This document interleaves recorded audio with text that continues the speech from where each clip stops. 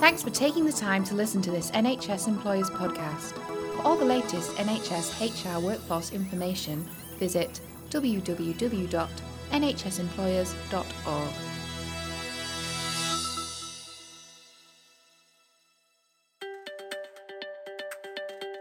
Inclusive leader is the one who understands what are the issues you're facing, what are the solutions, and that it's not what you think, but what are the needs of the people who you lead. An inclusive workforce is a workforce where everybody's voice is heard, everybody is treated in a very equal way, concerns are dealt with in a very open and transparent way, and there's no feeling that somebody is being undermined, bullied or threatened. Leaders have to kind of be quite courageous about confronting things that are not in the right set of values or behaviour that's not inclusive and tackling it head on, but also talking on behalf of some of those staff groups who perhaps haven't really got a voice and finding ways to help them find a voice. Hello, my name is Paul Deemer and I'm the Head of Diversity and Inclusion for NHS Employers. In this podcast, we explore the issue of how we can ensure an inclusive workforce by implementing an inclusive leadership strategy from the top down. We'll visit University Hospitals of Morecambe Bay Trust, voted in this year's Top 50 Inclusive Employers Award as the 11th most inclusive employer in the UK and the most inclusive in the NHS. Over the years, they've developed a number of initiatives that have encouraged inclusivity in the workforce. These initiatives needed support at the very top from their Chief Executive, Jackie Daniel, and she explains what they were and why she backed them. One of my jobs when I went into the trust was to really shift the culture, and this is a really fundamental part of that. So we've been focusing on building values-based leadership and a values-based organisation. So we've adopted approaches that really optimise that. So we've been trying to get staff really engaged, really owning all kinds of things, such as a behavioural standards framework, where we can kind of hold it up and say, these are behavioural standards we want to see. And we've got a lovely little phrase that says it's not okay to behave that way. And that's a bit of a red card for staff who are not working against that standards. The phrase we use in our place is the way things are done around here. And that's some of the kind of informal things and the informal ways of working, the things that the unwritten rules, which are even more difficult sometimes to get hold of. But we've got, for example, personal, diverse and fair champions who will actively, stop people in the corridor or interrupt in a meeting if they see behaviours that are going against what we believe will create that kind of culture. So, and we've got those members of staff actually taking part in training and development for staff, because not all staff kind of completely understand all of these issues. So there's a massive education job. And Sarah Irvine is one of those personal, fair and diverse champions and a ward clerk at Royal Lancaster Infirmary. She explains why she got involved with the programme and how she supports the staff. I originally became a personal, fair and diverse champion following a friend who was really racially bullied. She's a staff nurse on one of the units and she was really upset by it, and I felt quite strongly and upset for her, and I just thought to myself, why should anybody at work have to suffer this way just because of the colour of their skin? I quite often support members of staff that are feeling a bit unsure about themselves. Like to use an example, recently I tried to recruit 2 of our domestic members of staff and they said, we don't think we're important enough. So I said to them, that because they were domestics, if they didn't do their job, the doctors couldn't do their job. And at the end of the day, we're all working towards one common goal, which is the care of the patient. So everybody's job is valued and respected within this trust, and everybody should feel important. And I really wanted to also take this opportunity. Sarah met with all the network leads at the Diversity and Inclusion Planning meeting, including the LGBT, BME and BAPIO leads, all of whom saw the benefits of the creation of the networks and the collaboration between each other. Krishna Prasad Karnad is the BAPIO lead for the Trust. BAPIO is an organisation which actually champions the BME issues nationally, and we've got a local unit of BAPIO which is formed in 2013. It gave a platform for our organisation to get that know-how from the BAPIO through our local network, so that we can find an amicable solution to the current issues we had. So, for example, we can work through our network within our members so that we can identify the issues or the barriers for the inclusion within our organisation, and that intelligence can be passed to our executives, who are very receptive for our issues, and they're very keen to resolve that. It's actually currently happening, because when all these issues started, we had quite a lot of BME doctors being investigated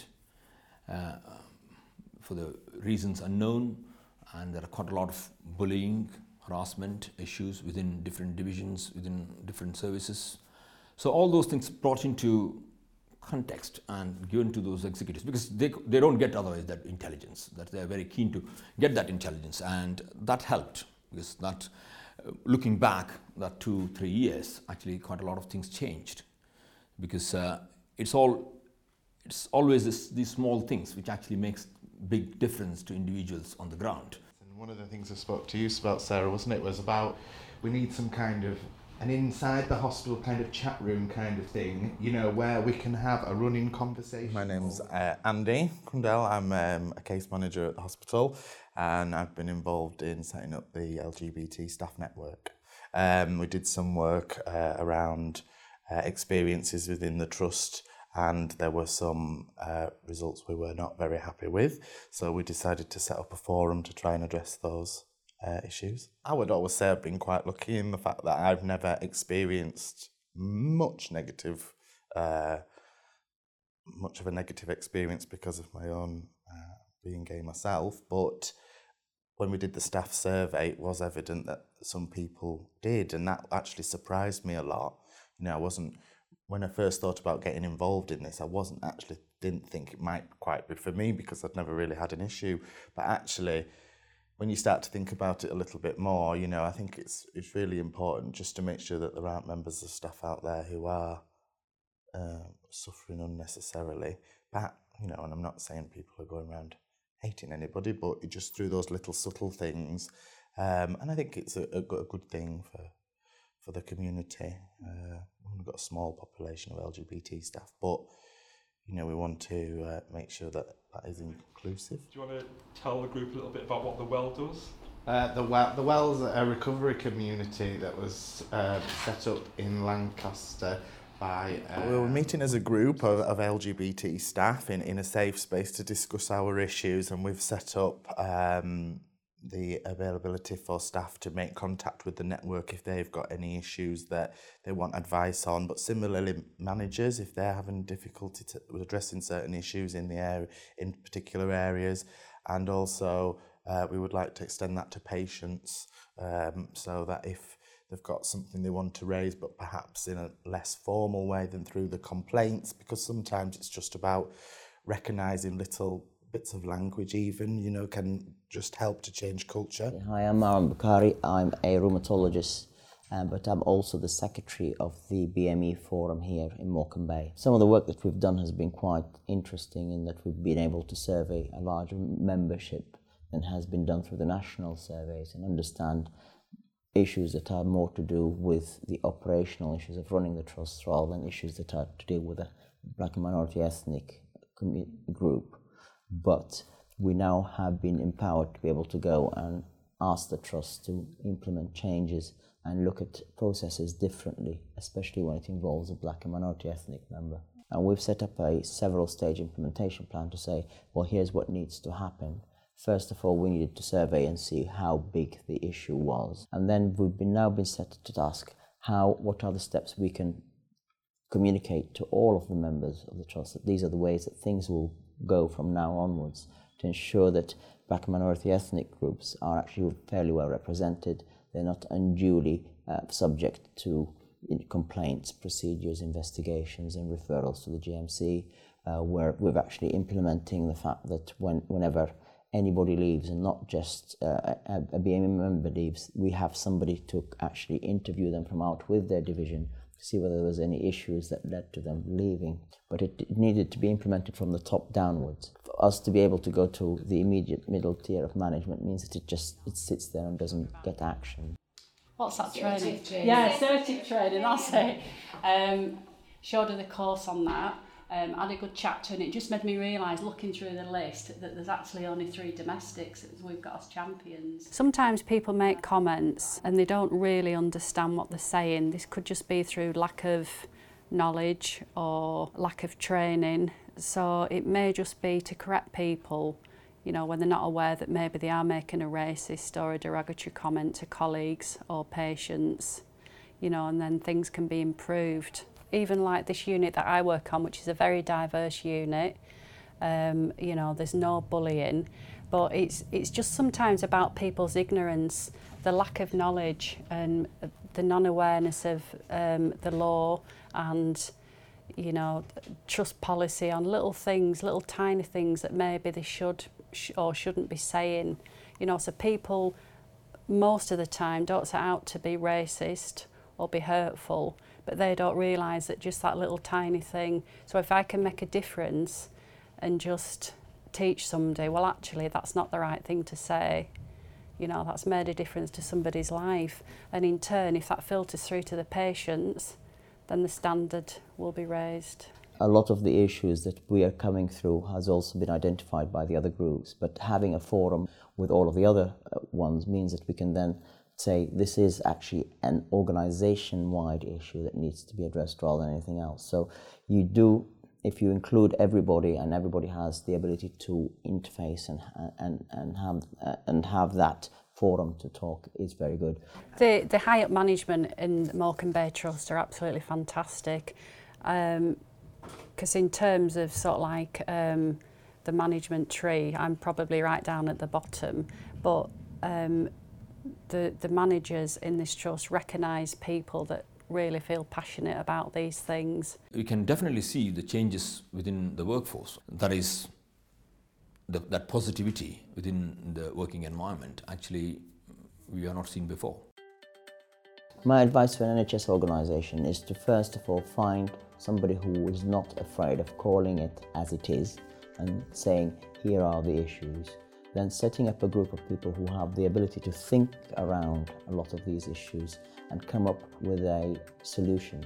I would say engagement. Think about how you're going to engage with that community, and I think it's just about making your presence known, just raise that awareness, you know, open that space, that conversation for people to get involved if they want to. Acknowledging your problem is always the first step in resolving any issues. So that acknowledgement coming from the top of the organisation is very important, very crucial for any resolution. And after that, breaking those barriers one by one. So you can't just change the organisation overnight. But looking into that and gradually changing and gradually developing that trust, that's very important. Your staff survey results will improve, staff will say they are happier. I think patient outcomes and results improve, I know ours have, and our sickness absence rates are the lowest that they've ever been. And we've got a phenomenal ability to recruit people now. So the word gets around, that I'd like to go and work in that organisation. It's a really great place to be. So I'd say get on this, get on it tomorrow, just don't wait, and make sure it's a really key and central feature of what you're doing every day. As an external observer, I have seen a remarkable change in how Morecambe Bay Trust presents and portrays itself. This is as a result of strong, visible leadership, a sense of empowerment and ownership amongst staff, and a willingness to innovate and trust the employees, and to really allow them to own the diversity agenda. This has resulted in a trust that appears to be more confident in itself, and one which is the sort of place I would certainly want to work. To find out more about inclusive leadership in the NHS, visit nhsemployers.org or join the debate on Twitter using the hashtag InclusiveNHS. Thanks for listening.